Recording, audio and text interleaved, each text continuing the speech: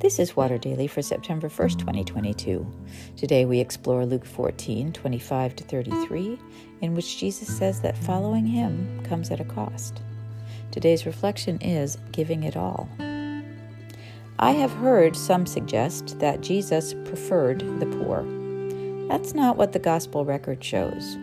Jesus had great love for people who were poor, partly because others ignored them, but we also see him interact affectionately with many prosperous folks, even as he invites them to loosen their grip on their resources. He didn't demand poverty of everyone, but it seems he did of those who wished to go beyond friend or follower to disciple. Quote, "So therefore, none of you can become my disciple if you do not give up all your possessions." Maybe I'm not a disciple yet. I'm on the slow road to giving it all, as are most people I know. Do we count as wealthy? You bet. We like to compare ourselves to people with more money. Looks like we're just getting by. But even the poor in America are richer than 85% of people in the world, many of whom try to live on less than $1 a day. You do the math. To some of the wealthy people Jesus interacted with, he said, "Give it all." To others, he didn't. Zacchaeus, in the flush of conversion, offers to give half his net worth to the poor. Jesus doesn't say, "What about the other half?" When Jesus talks about how hard it is for the rich to enter the kingdom of heaven, he may be saying it's impossible, or simply noting that people of means often put their security in their accumulated wealth rather than in God.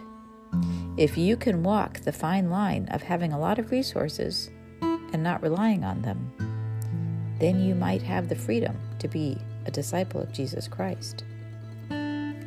God wants us to trust in God's provision, not in our own resources or strategies.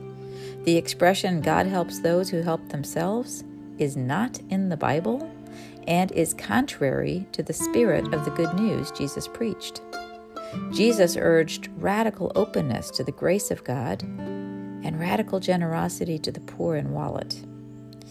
If everyone viewed every child as a precious gift of God, there might be fewer living on garbage heaps.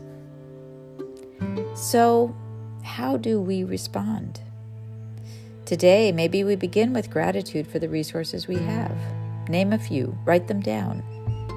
If you feel a tug of remorse for what you have, offer repentance, not because of your resources, but for clinging to them. Have you felt called to share what you have and didn't? Name it. The best way to get better at giving it away is to practice giving it away. Increase your giving to your church. Sign up for a few more monthly automatic gifts to organizations you believe in. It starts with, "Yes, Jesus, I want to follow you. This is what I can give today." If we truly walk with him, what I can give today will grow, and so will we.